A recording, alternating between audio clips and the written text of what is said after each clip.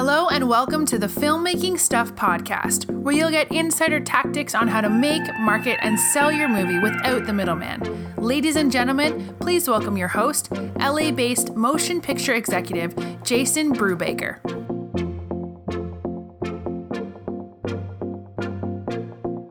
Hi filmmakers, Jason Brubaker here, and today joining us is Nic Izzi. Nic began his career producing music documentaries for major record labels, several of which ranked on the weekly Billboard Top 10 home video sales charts. After that, he produced several feature films, including the film adaptation of the New York Times best-selling novel, The Chaperone, which we'll talk a lot about today. That was written by Academy Award winner Julian Fellowes, and most recently, he produced One Bedroom, which had its world premiere at Fantasia Fest. Your list of accolades goes on and on and on. And you're certainly somebody who is continually leveling up their film career. But I'm sure, like all of us, you didn't just start out working on studio level projects. So can you give us some insight to your background? Yeah, absolutely. Like you said, I did actually start on the finance side when I wanted to get into it. Listening to you and listening to some of the great advice that you used to give about the non-traditional money sources. And so how I started my career is I started as a director in Canada. I was one of the world's worst directors, but I was fortunate enough to make a really small film. The film is called Protest the Hero. That actually started with a company called Underground Operations, which was a really fantastic small record label. They happen to have a relationship with Universal, and then Universal ultimately distributed the film. So we didn't begin this process when we were creating it with Universal in mind. But it just goes into the proof that relationships, this is really a relationship-driven industry. You have to have that as a commodity, I think, because it not only enhances your position as a filmmaker, but also position for either knowledge or bringing some element to a film that somebody needs. If you're a director and you have a camera package, you can help out people who are really struggling for budgets, and you look for producing credit, or you get some other type of credit, whether it's a company credit. And that, if you start to do enough of those, eventually somebody will have a relationship with a good distributor or with a good financier, and they will bring you along. So I think relationships is actually a tangible commodity, and it shouldn't be overlooked from younger filmmakers. So from your perspective, you might say like, hey, Jason, it's probably a good idea to take inventory of your skill set, and we're not just talking like having a camera package or, having access to a lighting truck, which would be an asset, but also what the heck are you good at? What are you interested in? And how can you present some value to quickly build relationships? Is that in line with what you're saying? Exactly. Yeah. Everybody goes through the grinder when they're making their films. Whether if you've gone through a messy distribution or chain of title situation, your knowledge is valuable, and you can offer help to friends or to people who are seeking help that don't always have the resources to afford a lawyer or an attorney to review something for 5 or 10 hours, which is going to skyrocket the production council bill. So you have to understand not only how to make a film, but also how to be beneficial and valuable to a film, whether it's through relationships or experience or overcoming something that just really people they couldn't expect while making a film or going through the process of selling a film. So that also comes into the value of when you're going through distribution and how you can help out others. And you start to build these relationships by visiting some festivals, which are not just Toronto or Sundance or Cannes. There's a lot of great festivals where you'll meet like-minded filmmakers who are probably going through the same thing that you went through. I wanted to ask you about that because, it's funny, when we set up this interview, I made some assumptions. I was assuming you were in Los Angeles, but I'm thinking I'm wrong with that. Where the heck are you located?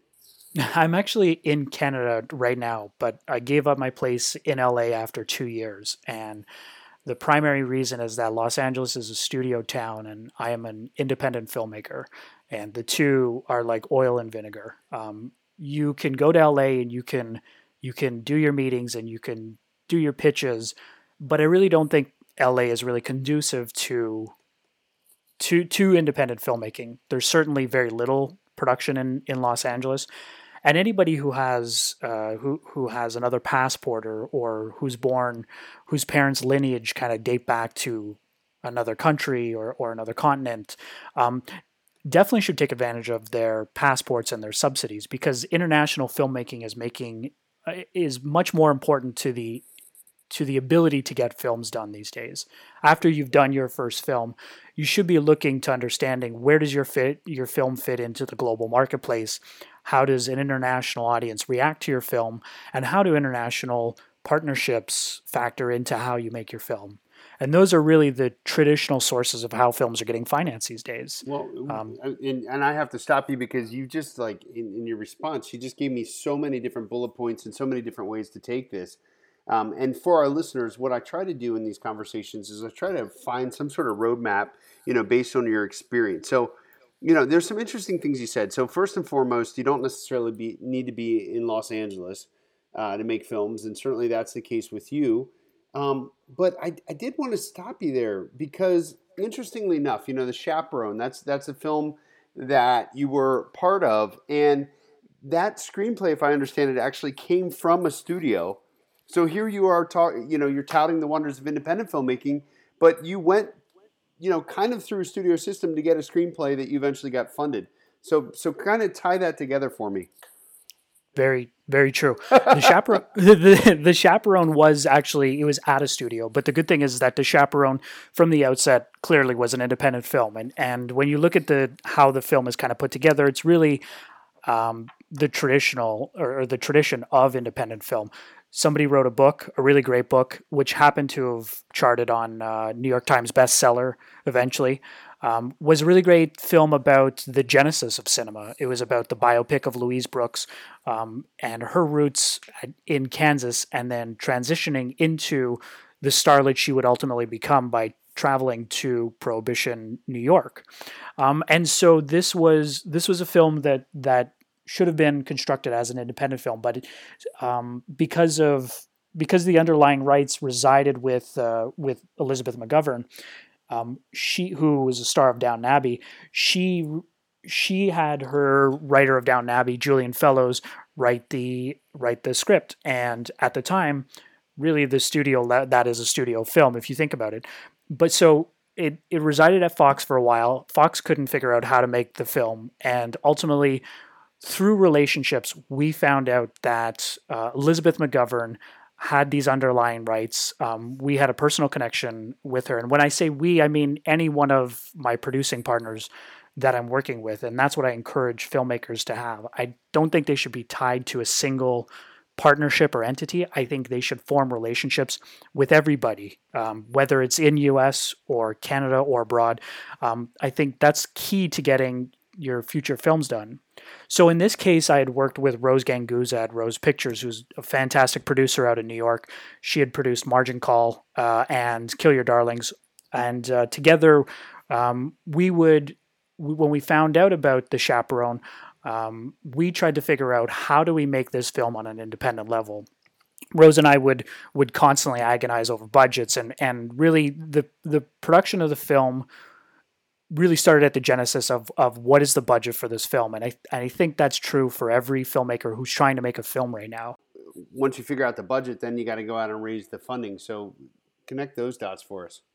Sure. So for The Chaperone, there was debt on the project, and there always is when there's a script at a studio, because effectively it's put in something called turnaround. And turnaround is ultimately a studio term used to say we don't know how to do anything with this film. So what we're going to do is we're going to give the producer back the script, and for them to shop it around to independent producers or financiers.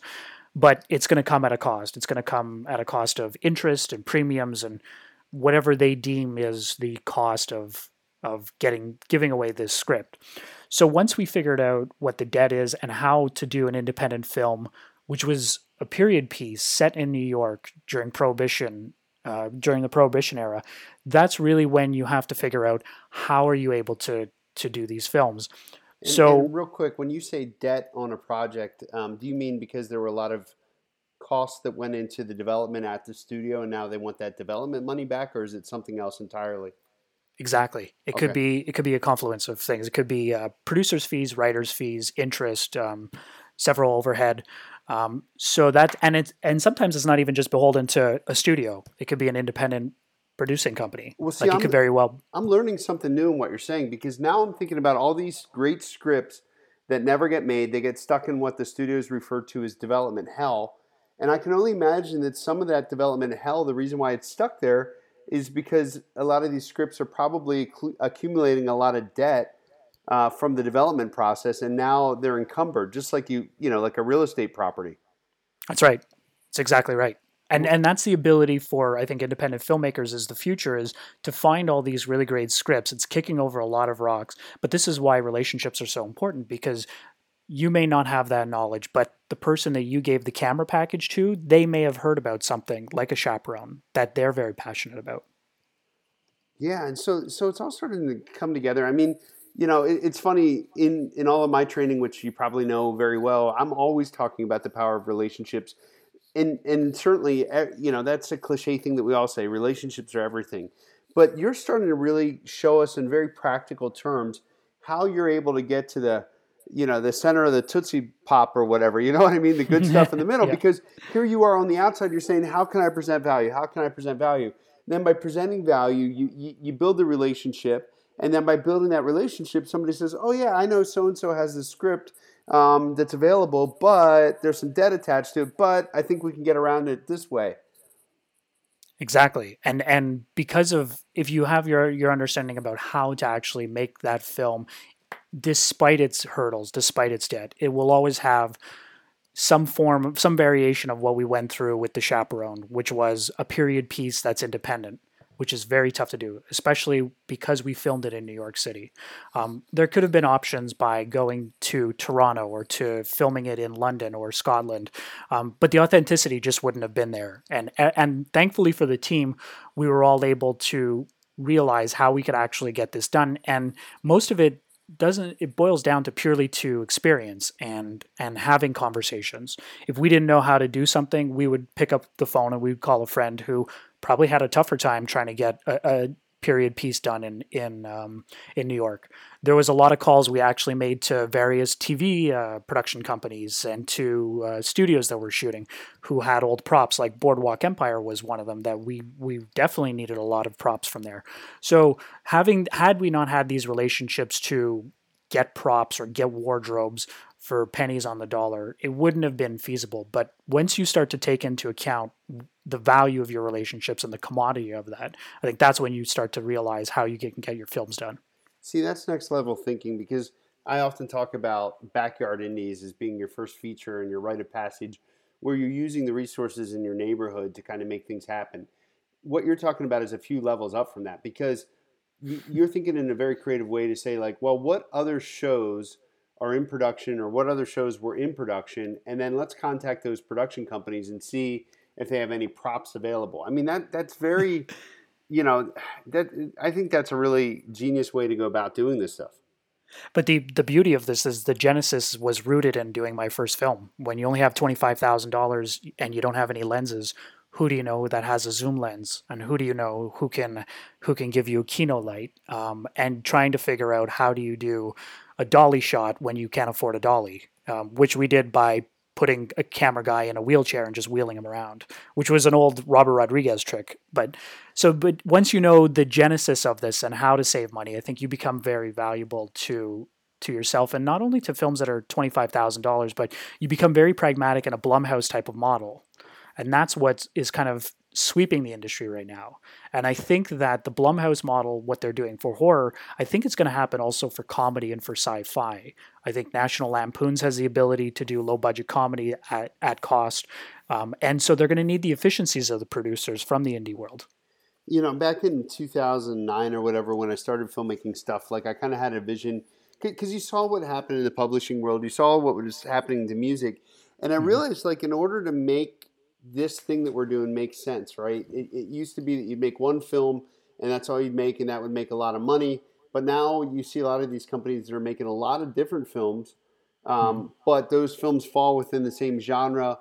They reuse some props, probably. I'm just assuming based on this conversation. They reuse resources. And what they're able to do is they're creating themselves or really branding themselves as mini movie studios, where I assume, probably your above the line talent might even be on payroll for more than one project, and I think that this is starting to get really interesting. It is, yeah, absolutely, and especially for producers and for directors when it's at the independent level, when you know where your next paycheck's coming from, it makes you sleep easier at night. So one of the things that you keep bringing up is using the resources that you have, and you're speaking my language there.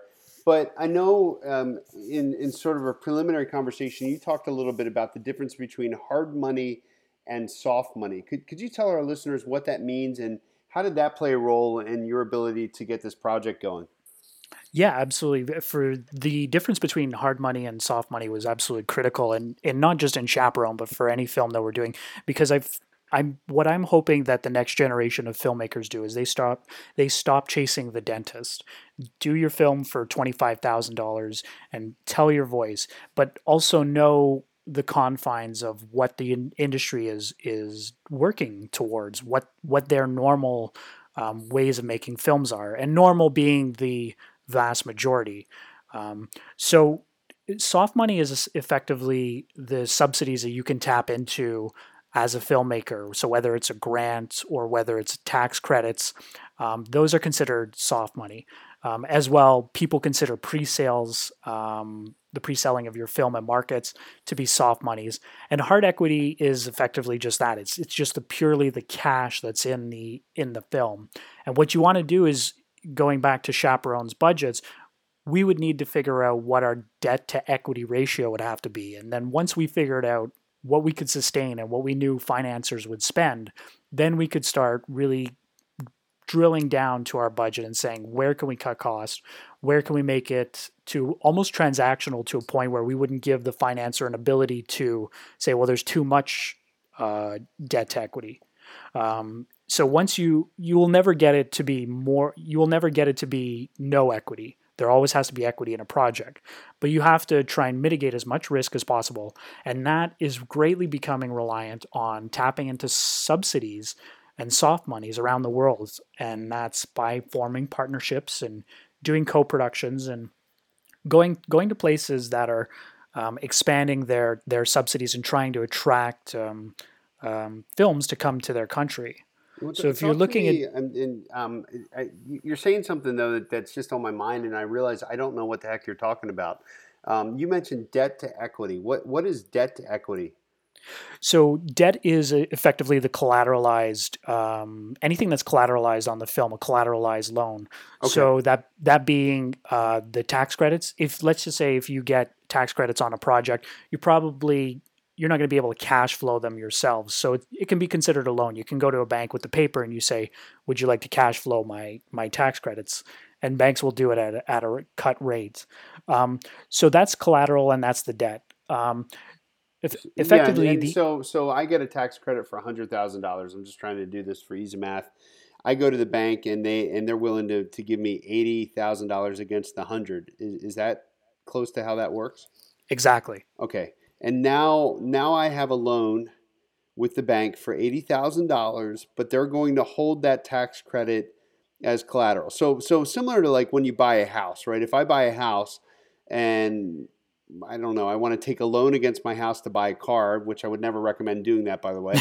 But let's just say, or I want to take a loan against my house to buy a vacation house, which again I wouldn't recommend doing that. But for the sake of this, then what happens is your house is collateral. So if something goes really really haywire, the bank can take your house back, and they have something they can resell to get their money back. So the bank's essentially eliminating risk because now they have something to sell. So sorry, I didn't mean to cut you off there, but I'm kind of getting this thought together.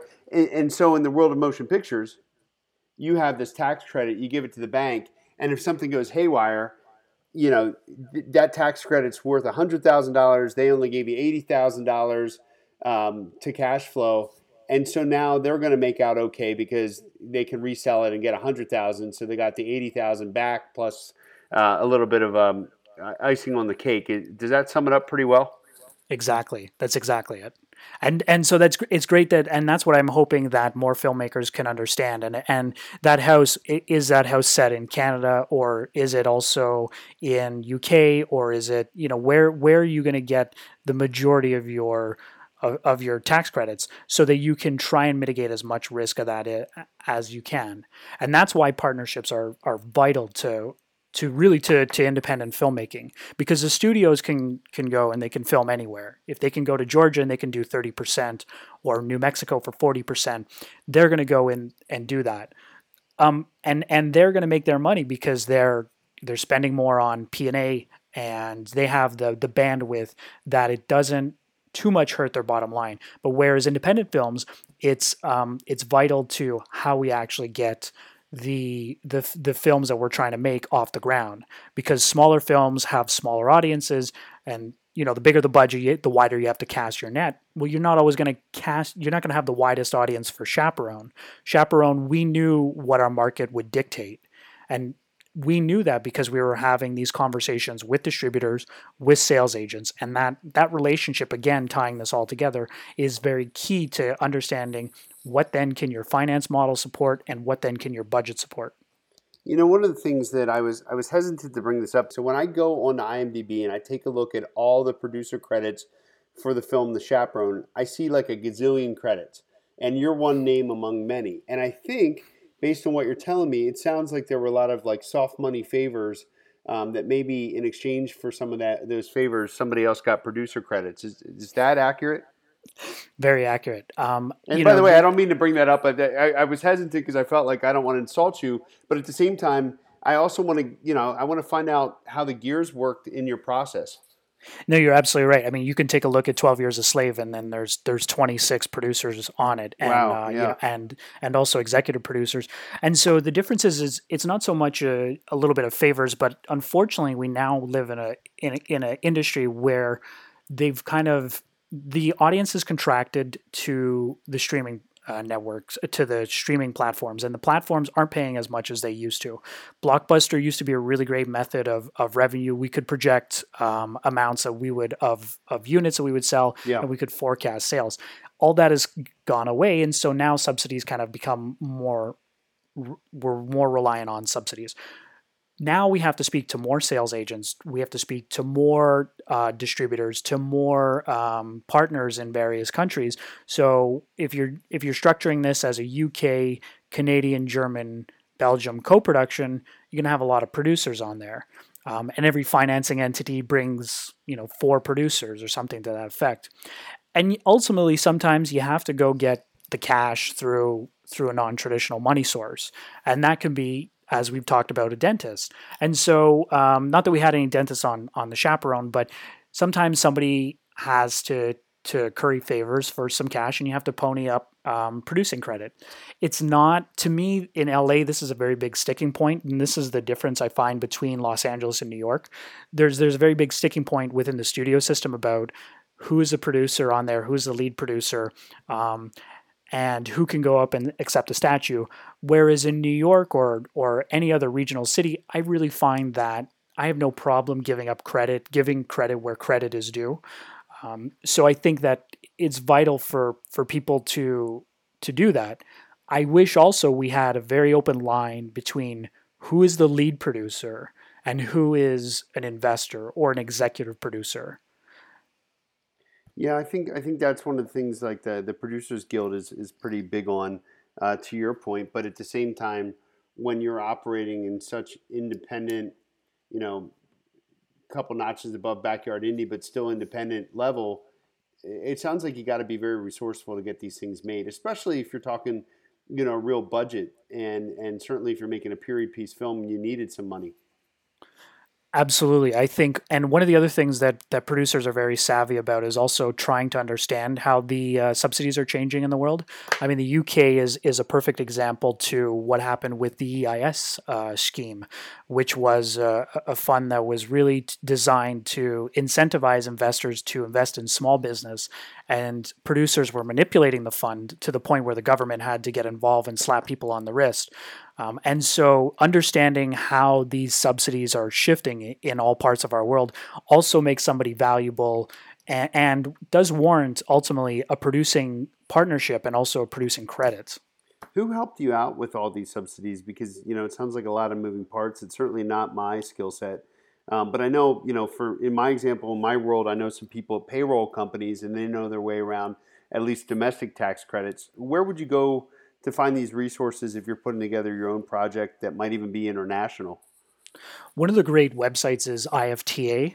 They're really fantastic for sales agents, but also they give a bit of a snapshot into a gateway of what's going on the world stage for subsidies. Screen Daily is a fantastic publication, probably in my mind better than Variety or Hollywood Reporter. ScreenDaily.com is a great resource into what's actually happening with funds, government-run funds, and public funds available, and whether that's even public funds such as the NEA used to do. And that's one of the great subsidies that the U.S. hopefully brings back. There was two main investment tax schemes in the U.S., or there was one main investment tax scheme, which was Section 181, which was a federal investment tax liability for investors in the United States, but also the NEA and the National Endowment of the Arts really funded a lot of people's favorite films of the 1990s that were independent. So keeping abreast on all the shifting subsidies, IFTA is a great resource in Screen Daily.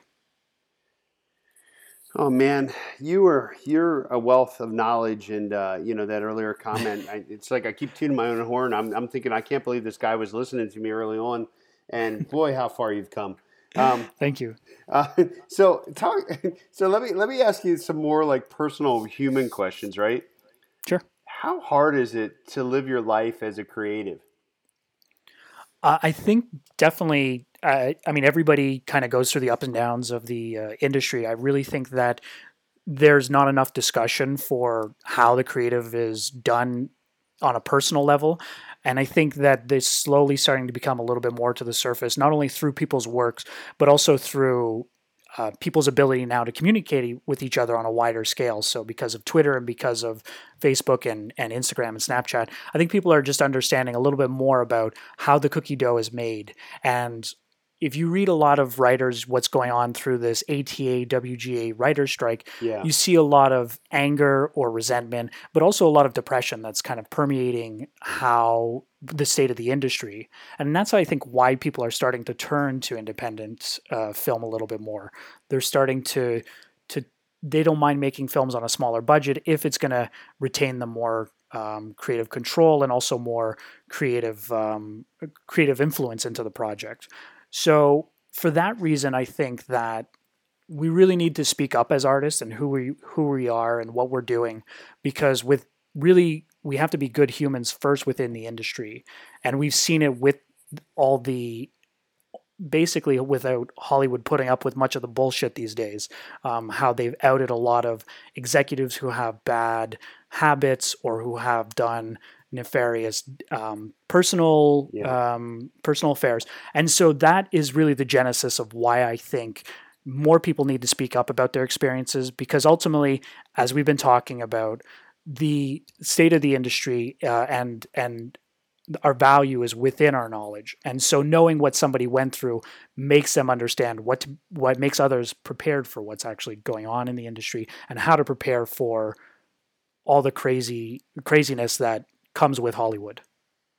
I wanted to also ask you, and this relates to the craziness of Hollywood, but you have access to several different movie stars in your life, and I wanted to just can you give us some insight on how you might go from being maybe even somebody who doesn't live in LA to suddenly you're somebody producing films with some talent, some name talent, and that can be daunting for a lot of people. What tips do you have to network your way into those relationships?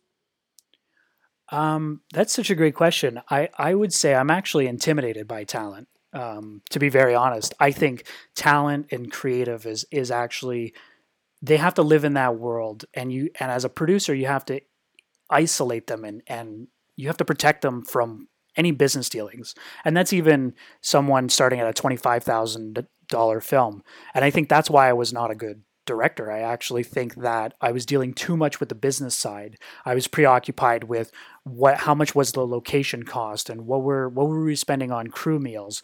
And when you're not living in the creative, I think that's where films can really go wrong.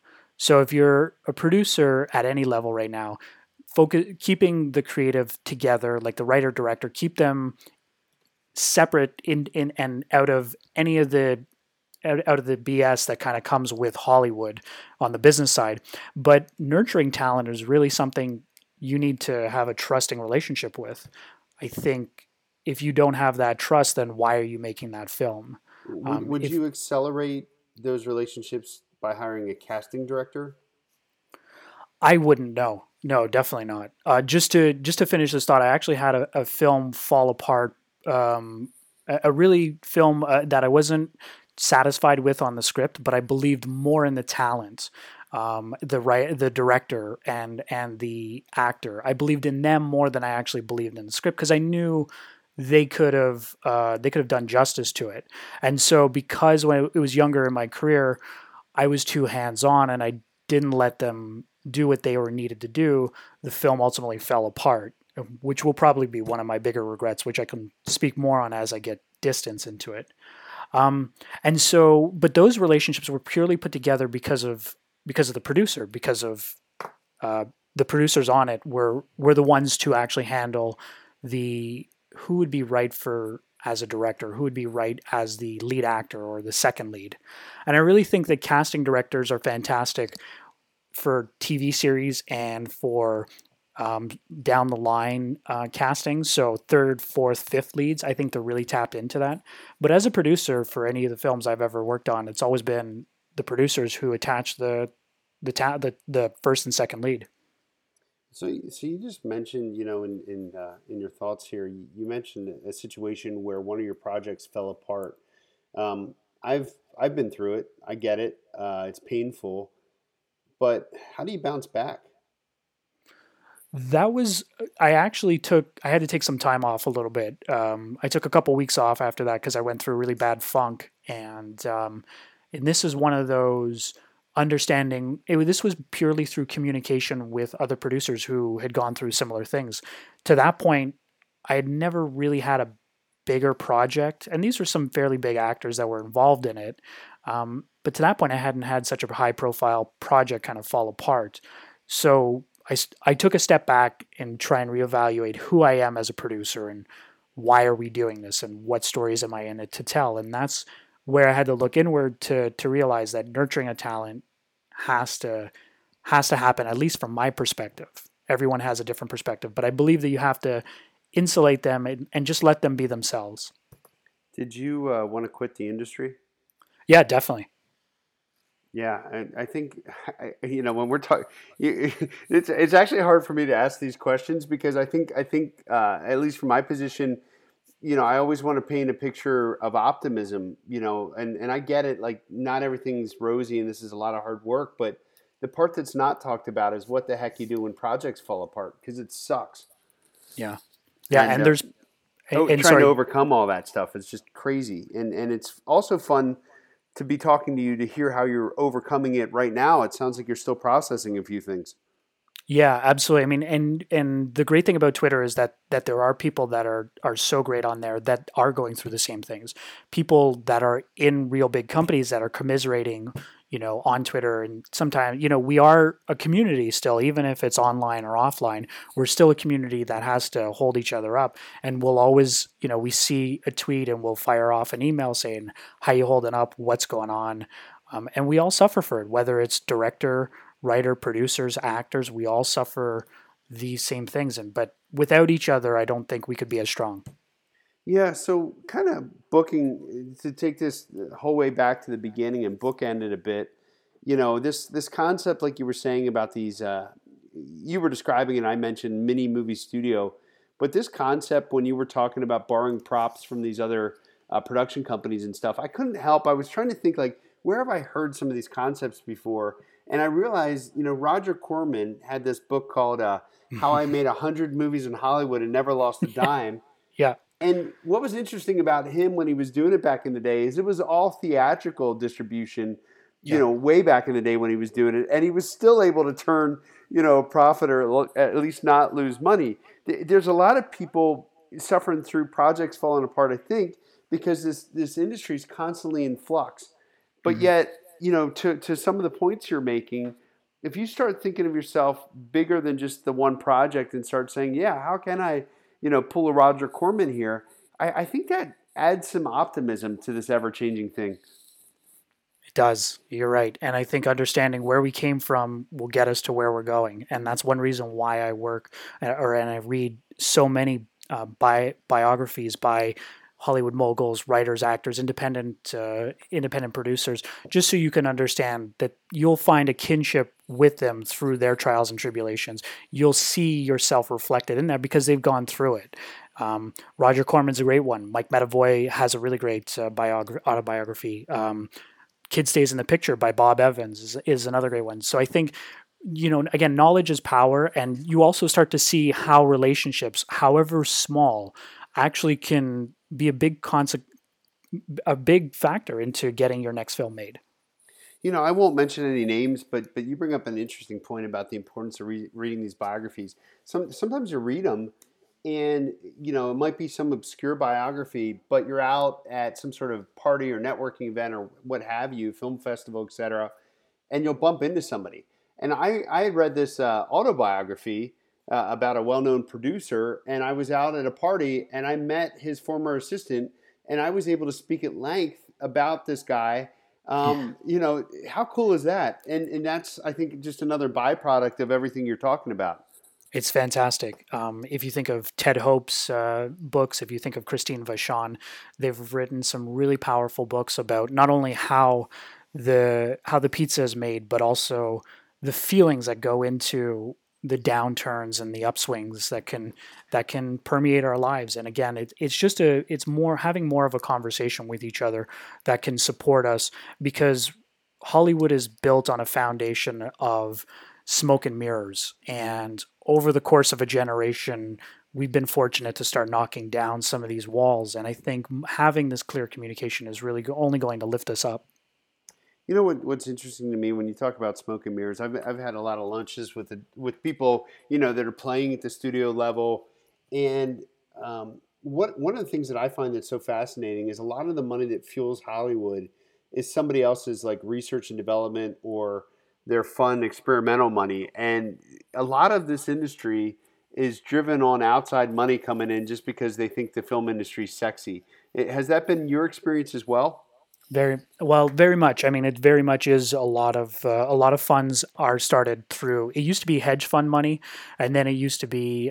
Then they started moving over to Chinese money, and then now they're starting to move to Latin American money. And so, really, it's a bit of a pillage, system where they're using these subsidies to further advance themselves. Without really they're taking advantage of people who really aren't educated to how financing goes or how video royalties are distributed. And because of that, as you say, the beauty of Hollywood, the smoke and mirrors of Hollywood, is its allure of having fame and fortune and being hanging out with Brad Pitt or Matt Damon. So some of these, though, this is why I do these podcasts, is because I think for the next generation of filmmakers, they're going to be more cognizant of this. How can a rising tide lift all boats? How do we tap into subsidies, but also elevate filmmakers? How do we elevate filmmakers who are underrepresented or who have very little voices in the industry? So I think for the future of the independent film, I think I'm not worried about that. It's what will studio filmmaking become, because that's rapidly shifting. And I don't think even the studios have figured that out yet. Well, in your own world right now of producing, so I mentioned a few things in your biography at the beginning. And as we wrap this up, I'd love to hear what you're working on, where people can find your stuff, and if somebody has a few questions, where they could reach out to you. Yeah, absolutely. Any filmmaker can reach out to me at any point. I love talking to filmmakers about my experience. I love they can ask me any questions about how did you do this, or what do you think about that. They can normally reach me through Twitter. My Twitter handle is NICIZZI. So it's just my name, Nic Izzi. And what I'm working on right now is we're in distribution for One Bedroom, which just had its premiere at Fantasia Fest.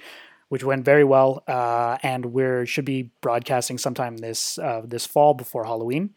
And I'm also executive producing a really wonderful documentary about Anatoly Sobchak, who was one of Putin's political friends, but also political rivals. And that's called The Case, and that's also should be premiering in North America before the end of the year. And then The Chaperone is going to be premiering on TV. We just finished our theatrical run. It's going to be premiering on TV on PBS sometime before Halloween. That's awesome. I'm impressed. I'm honored that you listened to this podcast early on. I know I mentioned it like 3 times now, but I guess from my own perspective, it's just fun. And I love that. I love that, I could contribute some little itty bitty piece, like I was saying earlier, to all this wonderful body of work that you're a part of. And by the way, Nic Izzi sounds like a really cool name. I don't know if anybody's told you that. I've heard it many times. They said it's a rock star name. I don't. It really is. My parents probably think otherwise. Well, yeah. So, and you sound so pragmatic. So I'm not thinking of you as like a party animal rock star right now. But I am thinking you're definitely one of these professionals that gets things done. And it's been so great to be able to chat with you. Please feel free to come back on the podcast anytime. Thank you very much. I look forward to talking again and giving some insight. Thanks, Jason. Thank you for listening. This has been another episode of the Filmmaking Stuff podcast with Jason Brubaker. If you like our show and want to get more filmmaking info, make sure you check out filmmakingstuff.com and join us every week for new filmmaking tactics. Until next time, take action and make your movie now.